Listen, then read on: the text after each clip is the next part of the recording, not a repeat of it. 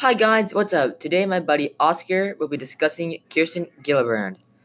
As some of you may know, Kirsten Gillibrand is a current U.S. Senator and that she has announced that she'll be running in the 2020 presidential election.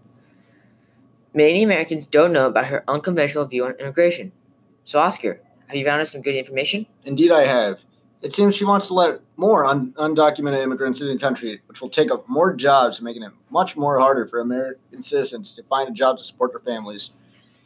In the past, she has voted for laws and bills that supported her views on this crucial topic. For instance, she had greatly supported former New York Governor Eliot Spitzer's plan to allow undocumented immigrants to obtain a driver's license in the state of New York.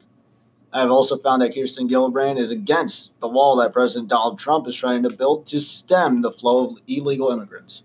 I am convinced that these policies that she supports will greatly affect our taxpayers and send our economy into a freefall.